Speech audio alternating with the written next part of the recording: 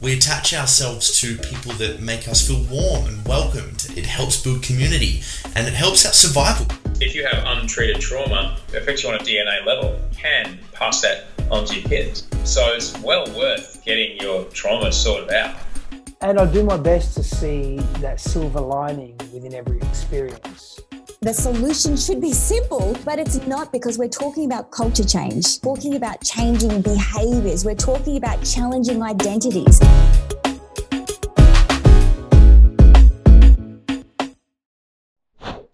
Heidi, good to see you again. Good to see you again. I think it's always funny how when you do a podcast, you say hello, and then 5 minutes later when you press record, you kind of have to say hello again. Yeah, you have to be all formal. Yeah. Hello. Like we haven't been talking for the last 5 minutes. Exactly. Like we haven't already introduced ourselves. Yes. Oh, it's very weird. Yeah. Well, guys, you know Heidi very well, so there's no need for an introduction. We thought we'd get together to discuss the DSM, which is which presents a wide range of diagnoses for different mental health disorders, and it's used very prevalently, I think, and there are pros with it when we're trying to be as diplomatic as possible. And I think one of those I probably should mention is it creates a language for therapists to understand each other. You know, when you're looking at different diagnoses, different disorders show patterns, and those patterns can help us, work our way back to the gingerbread house, so to speak, and help with a way for that client to move forward. Having said that, there are also some cons, and I don't think that's very controversial to say. I think many people would talk openly about the fact that there always needs to be updates and things like that. But we thought it would be a good podcast to discuss the DSM and then see kind of how the conversation flows from there. But does that give us, what do you think about that, Heidi? Like a relatively good introduction? I think that's a good introduction. I think a lot of clinicians have a love-hate relationship with the DSM. Some have more of a love relationship with it. Some have more of a hate relationship, but I think it's a spectrum of love-hate with the DSM. So yeah, like a psychiatrist, I think. And for those that don't know, a psychiatrist is a mental health clinician who predominantly focuses on medication and diagnoses to treat. So they need to know what meds do I need to give a person, but to know that they first need to have a diagnosis for the person to then give the medication. So psychiatrists are all medication. And I think psychiatrists love the DSM because it informs a lot of their work, But then on the other end of the spectrum, those of us that are therapists, then you kind of get into different territory of my personal opinion about it, which is definitely more on the hate end of the spectrum. So yeah. But yes, I think you did give a summary quite nicely. Yes. Sure. No, well, look, I think what we probably should do is just, in a professional, mature way, get out what we both feel needs to be discussed first. And then we'll see if we can find some common ground with those who perhaps like it more than you and I do. But how about we can go back and forth here? I think the first one that I would say is that it can box people in. As soon as you give someone a disorder, especially when they're, and rightly so, in such a volatile stage in their lives, whether something's just acutely happened related to some kind of subconscious trauma or something more circumstantial, you give someone an identity who's perhaps struggling with their own identity, and it's not their fault, but they can latch onto that, and that begins to influence the way they live their lives in general, sometimes for decades, and I think that is probably a really important point that needs to be discussed, I think, in the beginning. Yeah, definitely. The thing that stands out the most to me when I think of the DSM is, dude, it was written in 1952. Like 1952 by probably a bunch of white dudes, a bunch of old white men, right? I don't want to be reading anything from 1952 that relates to my clients. It was written by a bunch of white dudes. Like, it's so outdated, man. Like, that's not progressive. It's not. It frustrates me a lot because I just think it's antiquated. But why I have the love hate is I think we do need it. I think we do have to have it. I remember at uni in my, in grad school, writing a paper on what do you think about the medical model? And do we need to have the medical model? And do we need to have the DSM? And I remember in researching for that and then writing it, I was like, damn it, we actually need this thing. Because you kind of do like, and the whole purpose of it was to have a common language for psychiatrists and other mental health practitioners to be able to go, okay, so these symptoms equal depression. Oh, okay. We all agree on that. Okay, cool. These symptoms equal anxiety. Okay, cool. We'll agree on that. These symptoms equal bipolar. Okay, we'll agree on that. So like we had to have kind of a common, book, like a playbook hymnal, to sing from. So we're all sort of literally on the same page. But I guess what I guess frustrates me is that it was written in 1952 by a bunch of white dudes. So it's like a lot of the stuff in it is not relevant to 2022.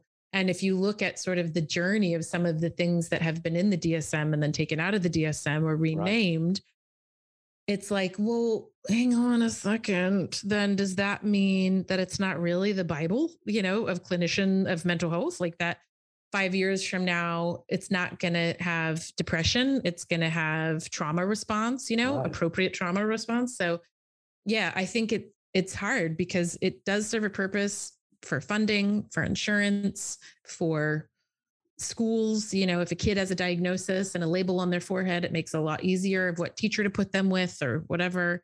So we have to have some of these, pathologizing ways.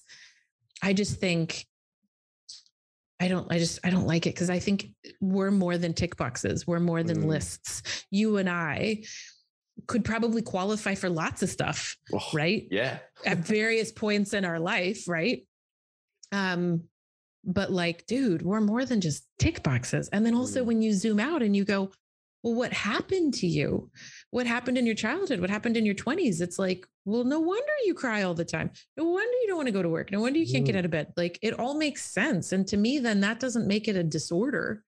That makes it a normal response. Yeah. But, how do you navigate that in a world that needs to have funding, insurance, labels, help at school, support?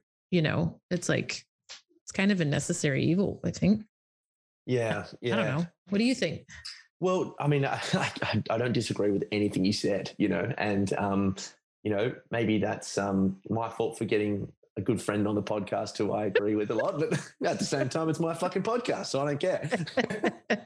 But look, I think, it's very prevalent in the degree I'm doing at the moment. And at the very least, identities and disorders can provide some reassurance, I suppose, in the short term, because people can say, oh, hang on a second, look, I'm not crazy. It's not just me against the world here. There is a thing that a lot of people go through. And this is what other people are doing to work through, manage their issues, whatever it is. Community, above all else, is a really significant marker of psychological health. And I think that can be a really important benefit associated with the DSM. But to your point, I mean, who would drive a car from the 50s? No one would jump into a car if someone said, oh yeah, it's still going, still ticking along 70 years later. You mentioned, a whole bunch of white dudes as well. Like the lack of cross-cultural awareness as well, massive, and I think when you have, because there might be some more conservative voices perhaps saying, look, but it is being updated, it's constantly being discussed and everything. And I understand that. But when the actual what's being updated is predicated on something that was born in an era that is so much more unaware than we are right now and much less connected, it is, you do start to question whether or not the thing can be moved along and disregarded because we have transcended a lot of those ideas now, Totally. And I think, things like homosexuality was in the DSM until 1974. Like what? And then they changed another thing to, in 2013, distressed by homosexuality. And it's like, again, they're pathologizing something that's super normal and fine, but it's being labeled as like weird or bad. or not okay. And it's so cringe, man. It's so cringy. And then I think too, where I'm seeing a lot of discussion around this is gender identity and how gender identity has changed a lot, like from the 50s to now, and what's okay. And sexual identity, gender identity. I mean, it was called, I don't know if it is still called gender dysphoria.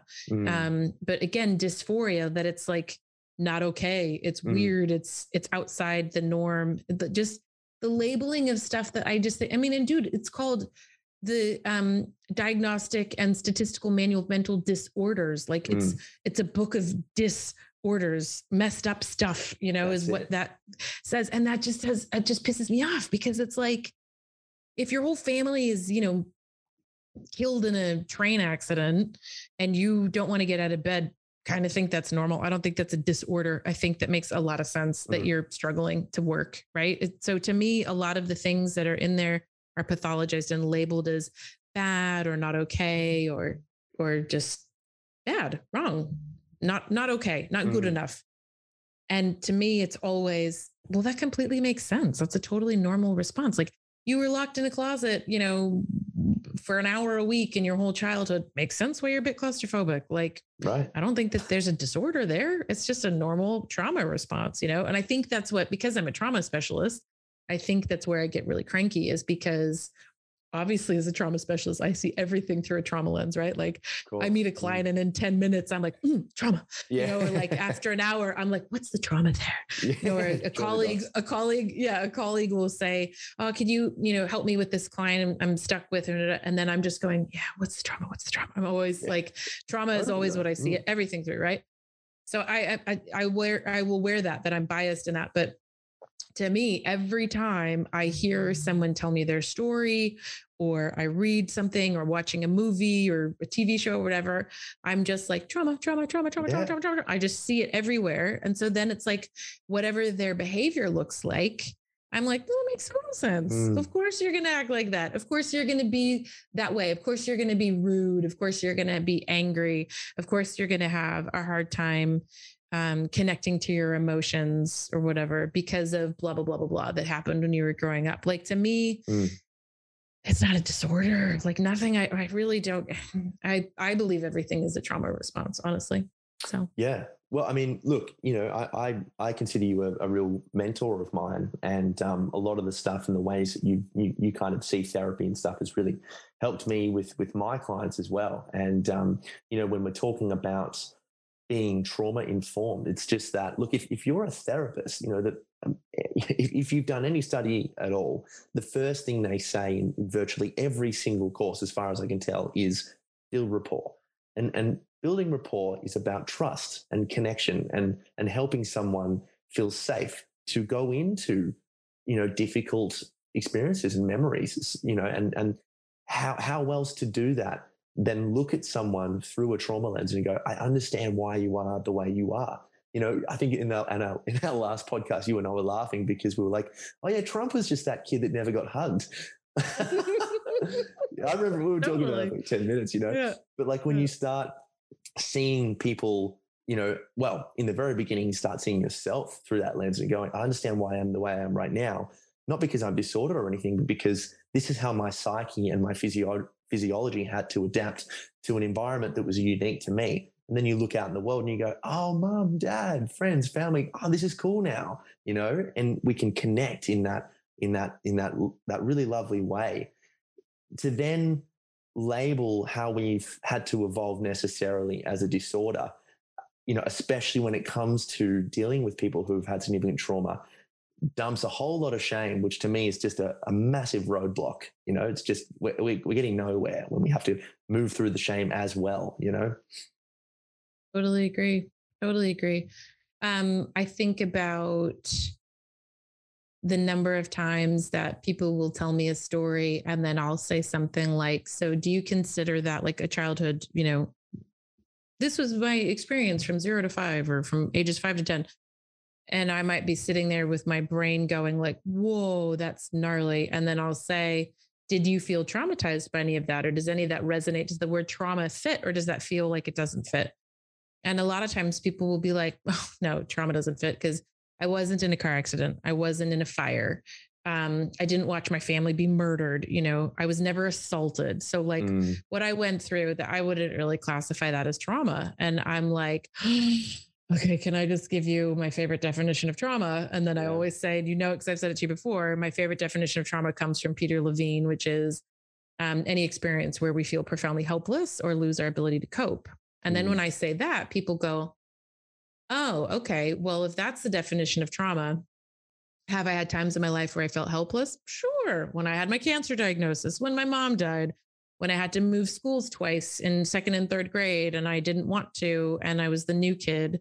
When I had my tonsils out, when I had a teeth removed, you know, a tooth extraction when I was 8, like all these little things that were, you know, not considered legit trauma. But then they're like, yeah, when you say, did I feel really helpless? Yeah. Did I kind of have moments where I lost my ability to cope? Yeah.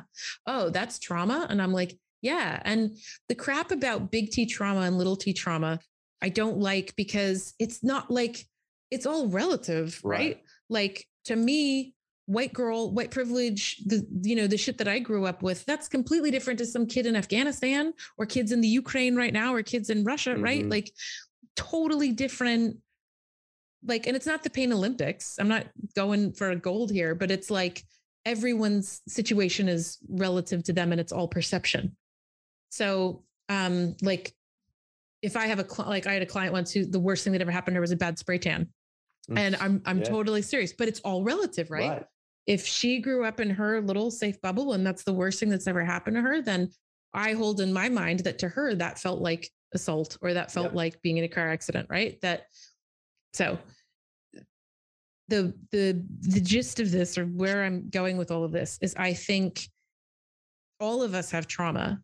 It just is in varying shades of gray, and it's not black and white. And how your brain and your body will try to make sense of it or work through it or rebalance you and try to find safety, which is ultimately what the brain is just obsessed with. You did stuff in your personality, in your behavior to adapt, to cope, to ultimately find safety. And so if you were beat, if your parents minimized feelings, if you never got hugged, if you never were allowed to cry, whatever it is, you adapted at a really little age, really, really smartly to survive.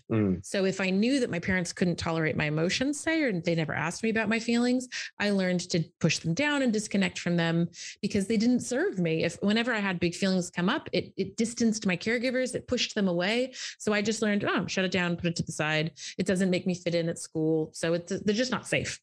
So then when you're 40 and you're coming to see me for therapy and you're like, I can't access my emotions, I don't know why. I'm like, I know why, because that's it.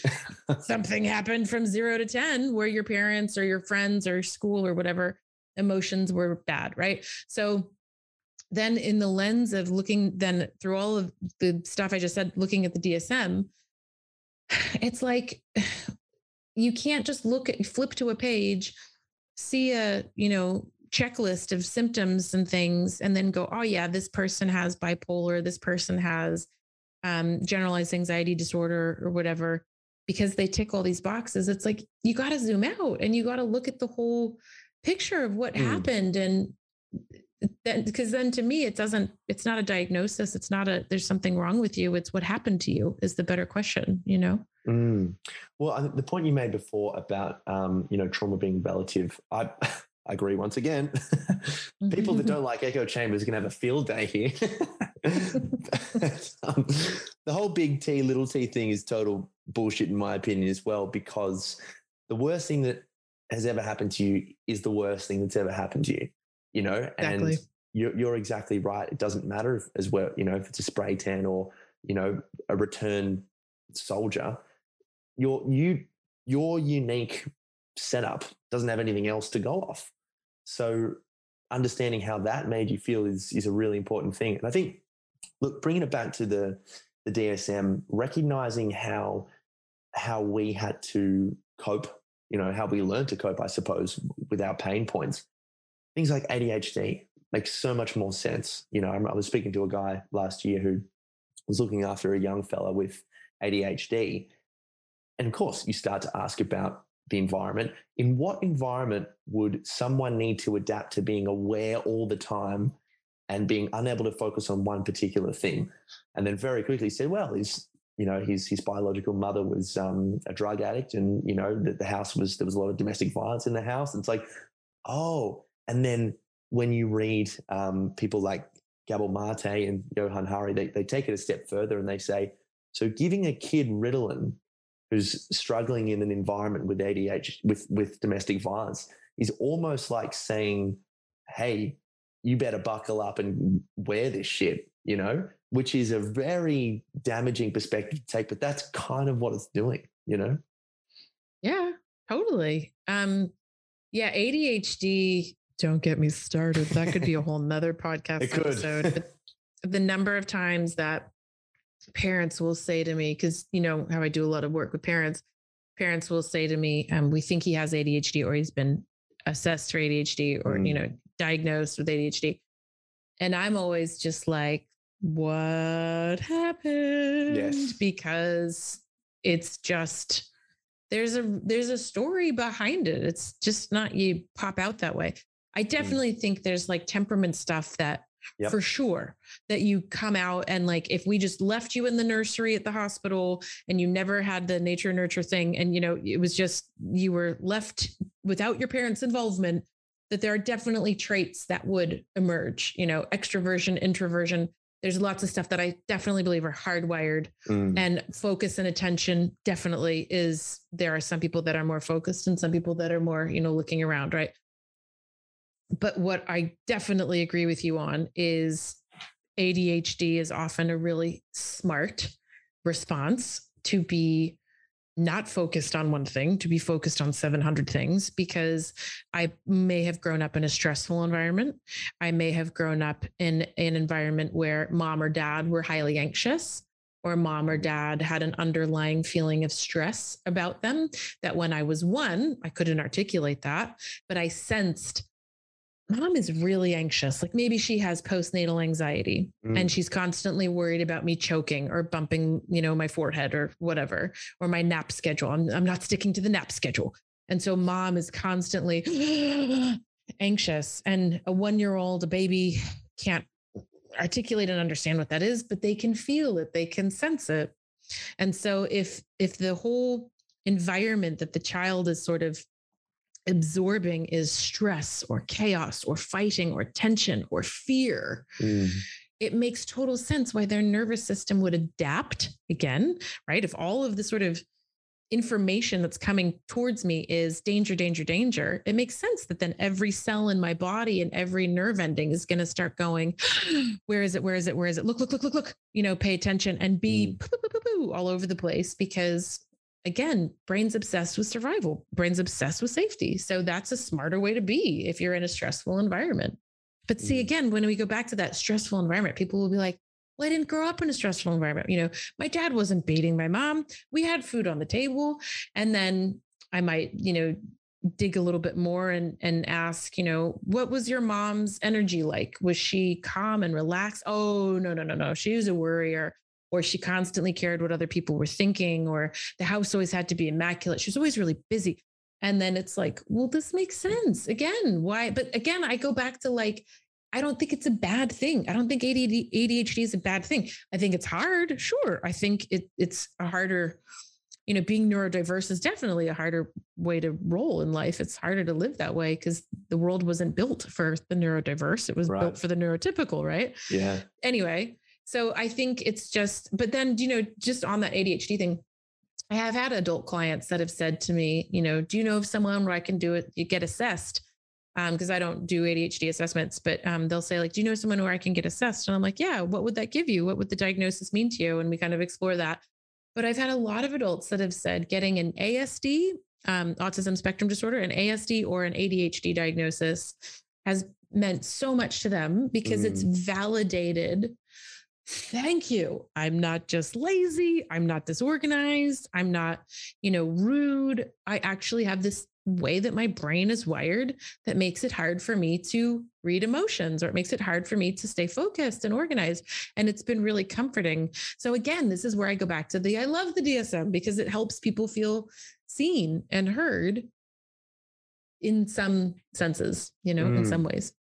But I think also recognizing how your own childhood played a role in the functioning of your brain is also very validating, and also moves you beyond. Because one thing I always try to say to guys and girls that I'm working with is, okay, so you've got ADHD. Okay, is this good or bad for the life that you want to live? It's like, well, I'm an entrepreneur. Great question. Great question. You know what I mean? Like, it's like, because it all, I think everything depends on the vision you're creating for yourself and who you want to become. And if you're an entrepreneur, and you want to build all these businesses, man, use that ADHD. I wish I had that kind of brain, because you got to be across 17 different things at once and spot fires and everything like that, but the main thing, I mean, a disorder is relative to the lifestyle that you want to live, not the lifestyle that you are living. And I think there needs to be some more awareness around that, because I think we just hear the word disorder and we go, oh, something wrong, but it is and it isn't, depending on who you are, what you do. Totally. I think of like Gary Vaynerchuk, who is totally undiagnosed ADHD, and it works awesomely for him. Like, it's so great for, I've seen him say jokingly before, like, if I had been diagnosed as a kid, I for sure would have been given ADD or ADHD, because he's all over the place, but like, he's doing all right. Like, it works for him, like it's fine. But I think, yeah, you're right. You got to look at your childhood for sure. That's actually like a really standard question for me whenever I start working with a family. So parents come to me and go, oh, Heidi, my kid has rage issues, or Heidi, my kid has anxiety. Can you help us fix my kid?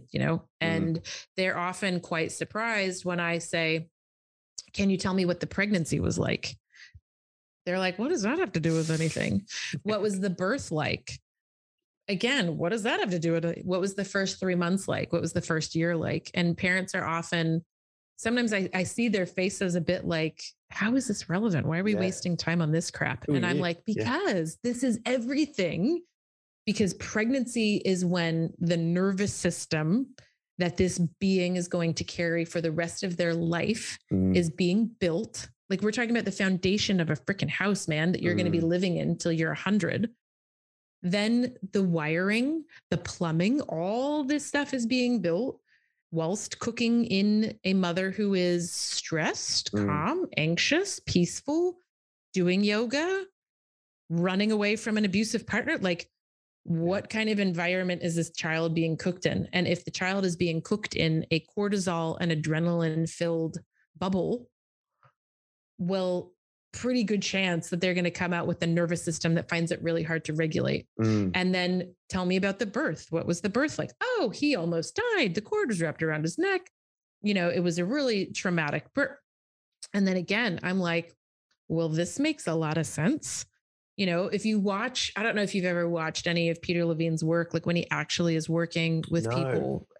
Oh my Lord. It is, magic is not even the right word, but like just watching him work is just stunning. And I watched him do once a session with how old was he? Maybe 18-month-old baby who had a really traumatic birth. And so for those of you that don't know, Peter Levine is a guru in trauma land, and he does a lot of somatic work, which means he does a lot of body stuff. And so when trauma is trapped in the body, it produces different behaviors and responses and stuff. And so this little baby had a really traumatic birth, and the work that he does with the mom and with the baby, and how he narrates what's happening, and how like the baby wouldn't ever want to be held. And anyway, and he ends up just doing some gentle techniques with him and the mom. And then at the end, and you watch it, it happens in front of your eyes, that the baby then sort of wraps into the mom, and she's like, he's never allowed me to hold him like this before. And he's never felt comfortable in my arms. He's always been doesn't want to be held. And then you think about stuff like that, right? And how that could have impacted the trajectory of this kid's life and his attachment with her and all that sort of thing, right? But what did Peter do? He focused on the birth and that, yes, it was only a baby. And how can he remember? He doesn't even remember, but the body remembers. And so he did all of this work to help process that. But anyway, when you are looking at why someone is the way that they are now, if we were to open up the DSM and pick something, so often I find, especially with children, kids who have a really hard time regulating, adults who have a really hard time regulating. When I go back to those three questions, what was pregnancy like? What was birth like? And what was the first year of life like? People who have a really hard time regulating their emotions almost always have the trifecta of the pregnancy was stressful, the birth was stressful, and the first year of life was stressful. And I'm like, well, no wonder it's so hard for your nervous system to relax, because when it was built, it was in stress town, man. It was being pummeled with cortisol and adrenaline, and the fight flight response was just sort of constantly going off for the formative part of your existence. Yeah, you know? It's do you ever get resistance to that? Like, you know, when you're trying to make a connection with someone and you'll say, look, okay, we'll put the word trauma aside for here for the moment. But did you ever feel like your environment was unsafe or helpless or whatever? People who are just, they're not incapable, of course, because it's not their area, and that's totally fine. But they're so attached to this identity of it, you know, not being trauma. How do you kind of work through that? Well, I think that comes from a place of, I don't want to admit that I'm a victim. I think that the victim conversation is tough. It's double-edged sword, because there's a group of people that don't want to be a victim and are like running as far away from that as possible. And so if I have a diagnosis, or my kid has a diagnosis, or I've experienced trauma, that means I'm a victim in some way, and gross. And then you have the other end of the spectrum where people are like bathing in their victim jacket and love it, you know, like give me all the diagnoses. I want all the acronyms, and my kid to have all the acronyms because, you know, alphabet soup is yummy. Totally. So different kind of people, but I guess I think it comes down to a thing of, I think, shame, that maybe people feel shame and not wanting to admit that, especially moms. I mean, that's like the quickest way I could get a mom to cry if I like had that agenda that I wanted to make someone cry. It would be when I have this conversation with a lot of parents in that first session, when I say, like, can you tell me a bit about pregnancy, birth, and the first year of life? And it's all, like, dude, it's almost always the same thing, that it's like stressful, anxious, you know, like my dad died. My husband was out of a job. My toddler was sick and in hospital with cancer treatment. Like, and it's just like, oh my gosh. Well, of course, like, anyway, I think there's a lot of tears, and I bet you there'll be people that are listening to this that will be crying, because there's a lot of tears, I think, in the two ways. One, this makes sense. There's an exhale. There's kind of like a, oh my gosh, that's why I've always had drug and alcohol issues. I just find it so hard to regulate. I just find it so hard to be alone with my feelings, or stress. I just find it so hard to not numb and avoid. So there's a relief, I think, that comes. And then there's some parents will say to me, they find it really relieving to hear this, because they're like, oh, it's not shit parenting. It's not that I did something wrong. It's that, you know, we were dealing with our older kids battling leukemia. Diagnosis to treatment was all during pregnancy, birth, and okay, this makes sense. This makes sense. It's just harder for her to regulate. That's why she can't calm down. That's why she's so ragey, because her nervous system is just always at this high level. It's hard for her to drop. Right. And then usually I had a dude last week, a dad, where we were talking about his kid's birth, and horrific. And he's just crying in this first session as I'm like explaining to him, she's not trying, like, she's 8. I'm like, dude, she's not trying to be a pain in the ass. She's not trying to be difficult and ragey for shits and giggles. Like, she's like that because her nervous system was built in, like, all the workers who were working on building the foundation of the house were stressed and sleep deprived. And so the foundation that was built into her It's not her fault. Who would pick that? Who would want it? Who would choose to be dysregulated all the time and to not be able to calm themselves down? Nobody would pick that. And that's, I think, one of the gifts with adults when I have this conversation is them realizing, I think most of the time, I think people take it well because it makes them feel validated and it makes themselves make sense. And I think that's always a nice feeling when you make yourself make sense. It's like, oh, that's why I do that. Oh, okay. I know, like in my own therapy, when my therapist and I work something out, if like, where does that come from? And I'm like, that's 7-year-old me, or that's my mom's voice, that critical voice or whatever. That's something she would have said. When you work it out, it's like, I don't know. It feels comforting because you make sense of something. It doesn't feel so kind of weird or obscure. But I think with when I say that to people, yeah, there are some times that people would be offended or like, no, it's not trauma. But where I can kind of always get them to agree is by saying, did you feel profoundly helpless when your dad lost his job and you had to move? Well, yeah, I was really frustrated because I had to say goodbye to all my friends. And I'm like, okay, so dude, maybe that's your trauma. That's your biggest wound. That's the hardest thing that you've ever been through. And again, like you said, we're not comparing it to the kid who's growing up in a war-torn country. For you, that is the worst thing that's ever happened to you. And there's no shame in that because people say to me all the time, oh, I don't need therapy. And I'm like, bullshit. You don't need therapy. You're don't worry, human. Jesus. Yeah, seriously. Like, you're human. Yeah. And if you are human, you are having a human experience, which means you have human emotions and trauma at some point in your life. And I don't say trauma to be like, let's everyone talk about our trauma. We all have trauma. I don't mean it in that victim-y way. I just mean like, you need to recognize it and admit to yourself that this is what it is, which is this was an experience where I found it to be I was profoundly helpless and it was really hard. And that so sometimes I think it's almost, you got to get people to realize and admit and honor in themselves. I was a victim, actually. That wasn't okay how my dad treated me. That wasn't okay how my mom spoke to me. That wasn't okay how the kids treated me at school camp that one time or whatever. Like, you have to first kind of get to that. I was hurt. That wasn't okay. And then you can go to what's the learning, what's the meaning, what's the lesson, and all that kind of cute stuff. That's like nice. Yes. But like, I don't think you start there. I think you first, and I've done this with clients where I've said, would it be okay to acknowledge that I was a victim in that experience and that was not okay?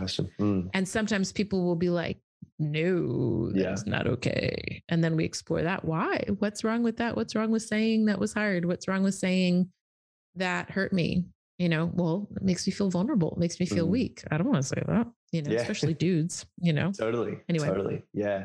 Well, that's, that's a really good point. And again, I think it depends on the client, doesn't it? You'll find someone who loves being in victim land.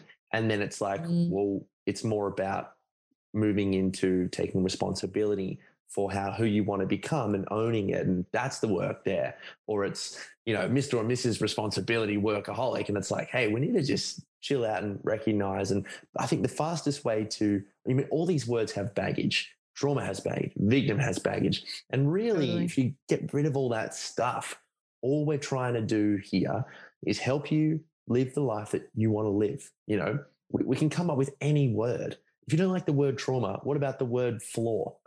Or book or lipstick? We need to have some way of describing an event that made you feel helpless, to use your words. And as soon as we can acknowledge that, we can move on. But I think what you said before about when you do, I think you can tell the difference. I've had this with my own therapy. You've had it with yours. We've had it with people that we've worked with. You can tell the difference when someone's really acknowledged their pain because you see them lifting the bag of rocks off. I remember just last year, there was a thing that I was very subconscious, to unaware of. And when my therapist said, do you ever feel like this is actually quite obsessive? And I was like, oh, she got me. And then it goes, and then bang, I'm out. There's the tears, 20 minutes. But you feel lighter. And I think, I think that is actually from an evolutionary perspective in some way what they think tears and depression and all that are for. It's, hey, I'm helpless. Then the community bands together and we lift each other up, So Yeah.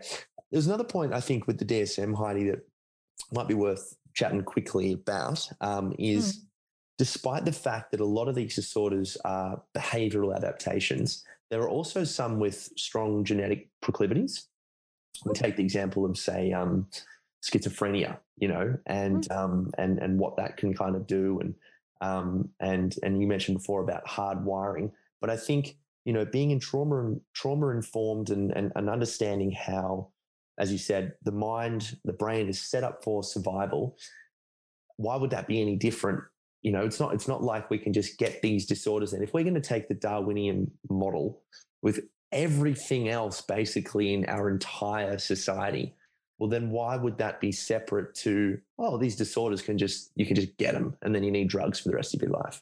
And I think even to go out on a limb here, something like schizophrenia, I wonder if, from an ancestral perspective, someone who was crazy high in openness from a personality profile might have been really useful from looking at different ways to adapt to their environment and thinking about new things and being, curious in that kind of way. But yeah, I was just wondering your opinion on kind of that genetic hardwiring idea.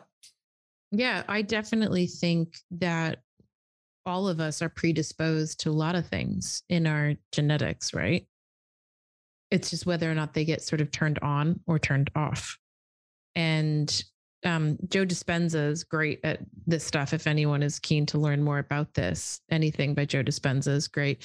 My favorite book of his is Breaking the Habit of Being Yourself. Have you read that? Yeah, I've read that actually. It's good. Yeah, it's one of my favorites. But yeah, the thing is that, you could be predisposed for alcoholism, say, but it just depends if you turn that off or on by the life experiences that you have. And then the kind of parents you have, what your childhood's like, what's your school like, lots of different things of like, what's your experience of life been like? And so whenever parents say to me, my kid was diagnosed with whatever, what are your thoughts on that? Or is it genetic? Are their kids going to have it too? And I'm like, dude, it's a perfect storm.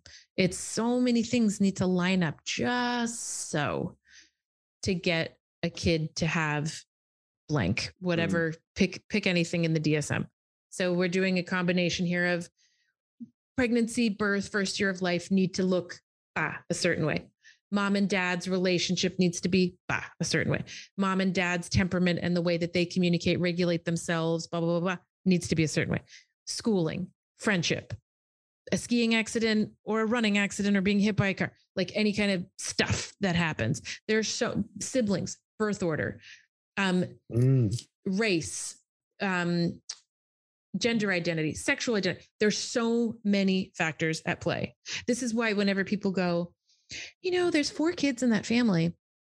And it is so weird how there is one of those kids that just seems like such a black sheep, or like, how did they even come out of that family? Our kids will say to me, we were all parented the same way. And I'm like, no, you were not. No kid is parented exactly the same way. You think that because it's the same parents in the same house, but no kid is parented the same way because everyone is different. And there's different temperaments and birth order and gender and expectations and all that. So I believe with that kind of discussion around, are you born with it, or was it always there? I think you have to have a lot of perfect moments where everything aligns in a perfect way that it turns all of these different genes on. And then what dial is it at? Is it at a 10? Is it at a 5? I think there's lots of different things that happen. It's like borderline personality disorder is another one that I think is a hot one. I think borderline and dissociative identity disorder, DID, which previously in the DSM was multiple personality disorder until I think 94, they changed it to DID. So DID and borderline, I don't know if you've had this, but I think if I had another 15-year-old or 20-year-old tell me, I think I have DID or borderline, I'm like, okay. Like I had a psychiatrist tell me once, DSM loving psychiatrist say, I said, we were conversing about a client that we shared, a 16-year-old girl. And I was like, another psych said that they think that she has borderline. What do you think? And he goes, oh God, if I hear another teenage girl thinking that she has borderline, he's like, they all have borderline. teenagers are all borderline. Yeah. Like it's just how it is being a teenager. It's just all this stuff, fear of abandonment, self-harm. He's like, it's just, that's teenagers, man. To pathologize and label them with something like borderline personality disorder when their personality is still developing and emerging. He's like, it's just ridiculous. Anyway, but I think, so yeah, there's a lot of stuff that could be there that's maybe turned off or on, depending on your, experiences and your family and where you grow up. And, there's a lot of things I think that play into it, but yeah, something like that with, there's lots of diagnoses I think out there that all of us, I think you take any woman after she's had a baby and there's a pretty good chance there's going to be depression and anxiety going on, hormones, all sorts of stuff, like there's just a lot of things that are just normal responses. They don't need to be pathologized, Anyway. Don't need to be labeled. Absolutely. Yeah. Well, yeah, it's about recognizing that we're all a bit weird, but that weirdness is actually really healthy, because if you stand back enough, you go, okay, I'm in a body. I have no idea how I got in here. We're also going to die. And what the hell does that mean? How the hell do I just get the energy to take the bins out? Like, who cares when I'm going to die? And I don't know what that means. Like, if you stand back far enough, none of it makes any sense. So totally. I understand where that need for certainty and disorders and labels, it can come from. And we also, hey, we've given the devil his due. We've given it a crack on the show.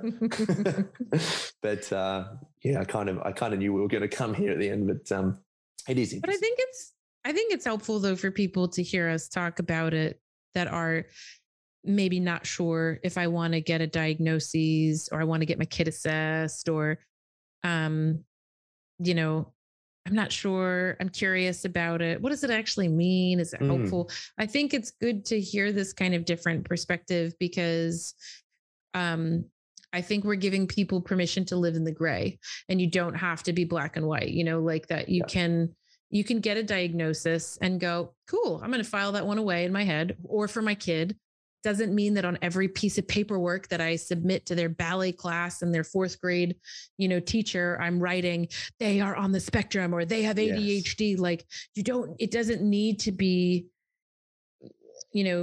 marketed or not marketed. What's the word? It doesn't need to broadcast. It doesn't need to be broadcast everywhere unless it helps you, unless it serves you. And that's the thing I think with diagnoses is you don't have to tell anyone unless you think it will help you.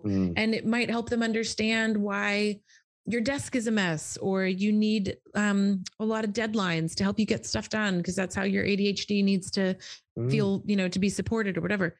But I think it's sort of like, and also like, honestly, you could get an opinion from one psych and they would diagnose you with depression, right? Or anxiety. You come see me and I'm like, dude, this is a trauma response. Right. You're not going to have this forever. This is just while we're processing it. Yep. And that's the thing I think that kills me is the foreverness, the permanence of it, that people think when I was 16, I was diagnosed with bipolar, borderline personality disorder, whatever. And then they're 40 living with this, stigma and feeling embarrassed or feeling ashamed over, a label they were given when they were 20. And it's like, man, but all of that just makes so much sense. It's not something to feel embarrassed about. And I also don't think you should have been diagnosed as bipolar when you were 20. Like all the stuff you were going through, it makes so much sense why you were responding that way. And so the permanence, I think, is maybe the point that and that's the thing.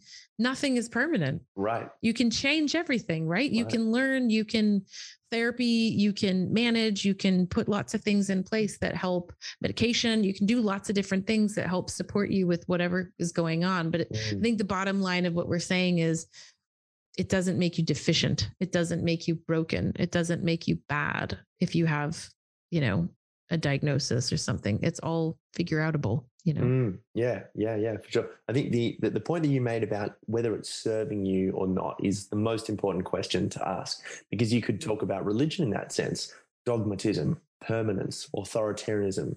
We don't want any of that when you're trying to understand your spiritual self, So if you go to a therapist and they say you might have ADHD, it's like, oh, this person's telling me that Jesus Christ was a cool dude. Like I'll have a play and dance with Christianity. And I might play and dance with Hinduism. Maybe it was depression. Maybe it was a trauma response. maybe ADHD and Ritalin is really what I need right now because I just can't function. I'm just early on the path, because I don't think you and I would say for a second that we'd prefer to have people hurting themselves as opposed to being on medication. That's not what we're saying here. But your point, which I think trumps all, is it serving you? What's the lifestyle that you want to be living, and is it working for that or against that? Totally. Is it supporting me? Is this aligned with my values? Is this, bringing me closer to where I want to be? Or is this making me feel horrible about myself? Like at the end of the day, dude, everything is just like a story. Everything is just a story we tell ourselves. And it's like, what do I want to believe? What do I want to subscribe to? What do I not want to subscribe to? Okay, well, that story makes me sleep better at night. Bad. I'm going to tell myself that. And it's like, you want to call that delusional? All right. But to me, you're not delusional if you know that this is just what I'm choosing to subscribe to. I choose, like, for example, if I am driving and someone cuts me off, I choose to subscribe to the story that they are in an emergency situation and they had to get ahead because they have, someone's dying in the hospital and they need to get there. I don't think they cut me off because they're disrespectful and don't value me. Yeah. Why not? Because that doesn't serve me. That makes me feel like shit. But if I think, they're having a hard day, they need to be somewhere, I'll let them through. That makes me feel better. Right. Yes. So it's like, I just apply that same thing in this context with the DSM, that it's like, if me finding out I have ADHD makes me feel better about myself, that helps my self-esteem because I realize, it's just the wiring of my brain. I'm actually not lazy and disorganized. It's just how my brain is wired. That serves me. Whereas if ADHD makes me feel embarrassed and bad and dumb and like a loser or a failure, well, then it doesn't serve me. So it's like, you just got to go with what serves you. Yeah, that's so true.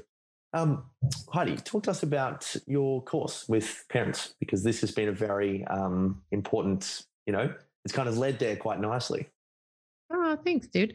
So the course that I have is basically a foundational way to understand, I don't know, maybe we could call it like parent school, but it's the manual that a lot of parents joke, like, kids don't come with a manual. And I'm like, yes, they do. And I have it right here. It is a way to kind of learn the foundational stuff that most of us didn't learn because, like parenting research wasn't really started until the 60s. And then by the time stuff got sort of synthesized from the research and then written into books and then into pop culture, it's like the 80s and 90s. And a lot of our parenting research came out in like the early 2000s. So really the people who are parents now raising like primary school kids are kind of the first generation that have access to a lot of this knowledge of what works and what doesn't work, what's helpful, what's not helpful. And so I've basically taken my almost 20-year career in mental health and then my own experience as a parent myself and mushed it all together into this program, which supports you because it, teaches you what you don't know and you don't know what you don't know, which is hard with parenting. And then also, obviously, since I have a trauma lens, it helps kind of make sense of your stuff as a parent, your trauma, your baggage, your childhood stuff, and then sort of alchemizing that to then kind of show up for your kids in the best way you want to be. And then it gives you the sort of practical support of like, we have weekly Q&A calls where you can ask your questions and we can workshop it and stuff. And having that kind of weekly support, I think helps people too with parenting because it's so incessant and it's just never ending.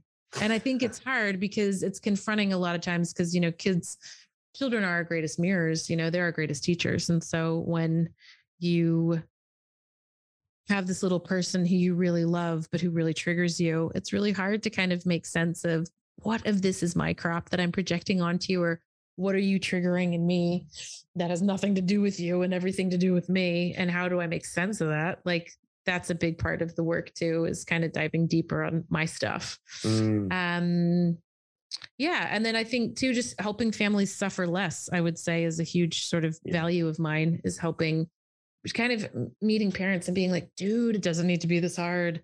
You're making it so much harder for yourself than it needs to be. It doesn't need to be this hard. And I think right now I'm really focusing a lot on the neurodiverse community and working a lot more with kids who, and families whose kids, like, nothing seems to work on, and all of the normal parenting books don't apply and they don't seem to help. And the strategies that everyone else uses works for them, but it doesn't work for this kid. Mhm. And I call those kids spicy kids. And Yes. so spicy kids are sort of something I'm really getting into a lot now with a lot of families, because I have a spicy kid myself, and they're really hard to parent. And a lot of parents think it's them and that they're doing something wrong. And what it often is that you just got to tweak and you got to adjust and you got to parent them differently. And so that's a thing I'm really proud about and excited about, is working with families with those kids that are like that nothing works with them. Yes. The kids who've been labeled, dude, it's the kids who've been labeled. Oh, shit. Yeah. Yeah. ODD, ADHD, ASD, any of the just tricky kids, challenging kids. And I'm here to help those parents. Yeah. So that's what I'm doing. I mean, that's a good point. Like, I know the attachment theory stuff was done in the 60s. Harry Harlow and all that kind of thing. And then only now it's kind of really big. Like you see it on Instagram and stuff, and everyone's, what's your attachment style and all that kind of, another label again. But it's good that it's being discussed, I suppose. But yeah, 60 years beyond. So I think that is an important point. It takes so long for research to be quashed into, education. So that's really interesting. Well, Heidi, and you look at oh, sorry. I was just going to say one more thing. Bessel van der Kolk, another guru in trauma land, Bruce Perry, another guru in trauma land. They and all of their kind of colleagues have been working for decades to get more stuff into the DSM, or that is trauma informed is the wrong phrase, but like just more aware of trauma stuff, like developmental trauma, childhood trauma. Like they're trying to get so many more things put into the DSM, so people aren't necessarily labeled as you have blank, but more you had developmental trauma, you had childhood trauma, and that is then what has made you have this drug addiction issue or this disassociation or whatever thing, however it's manifesting. And that, like, if you hear Bessel, oh my Lord, if you hear Bessel or Bruce talk about the DSM, like they do not hold back in their hatred of it. And those are one of those things too, where I'm like, man, like there are so many, I would be more of a fan, I think, of the DSM if it included more of that stuff that needs to be in there, anyway, I'll be quiet now. That was my last thing. That's all right. It's all good. No, it's all worthy. It's all worthy. Now, look, Heidi, it is always so great to catch up. And I think, the more we can get, even just from a personal perspective, the more we can catch up, the better. I was about to talk about what the community, but you know what? You guys can go fuck yourself for all I care. I love you all. I love you all. Well, thanks for having me, dude. It's always fun to chat with you. And even if it is a bit of an echo chamber, it is always nice to unpack these things. And I think help bring insight to other people that maybe they don't have a Tom or a Heidi in their life. And so to have us nerding out over trauma and, polyvagal theory and that kind of thing, I think is helpful for some people to go, oh, so that's like a conversation about the DSM. I've always been curious about that, Yes. So I hope that this was helpful. I'm curious to see the feedback of what people say, but I think it will be helpful I think the biggest thing is to give yourself, like if I do a summary kind of thought, it's give yourself permission to get a diagnosis, but you don't necessarily need to do anything with it. It just is a piece of information that you can sort of file away, but it doesn't necessarily need to inform a lot. Again, if it serves you. Yeah, that's cool. It could be like the beginning of your journey as opposed to the ending of it, who someone else wrote for you anyway. Yeah, exactly. You're the author of your story. Nobody else, no dude from 1952 writing a book is going to be the guy who's going to tell you who you are and how you get better. Like only you know that, That's a great way to finish off. Heidi, thanks so much again, guys. We'll speak to you next week. Bye.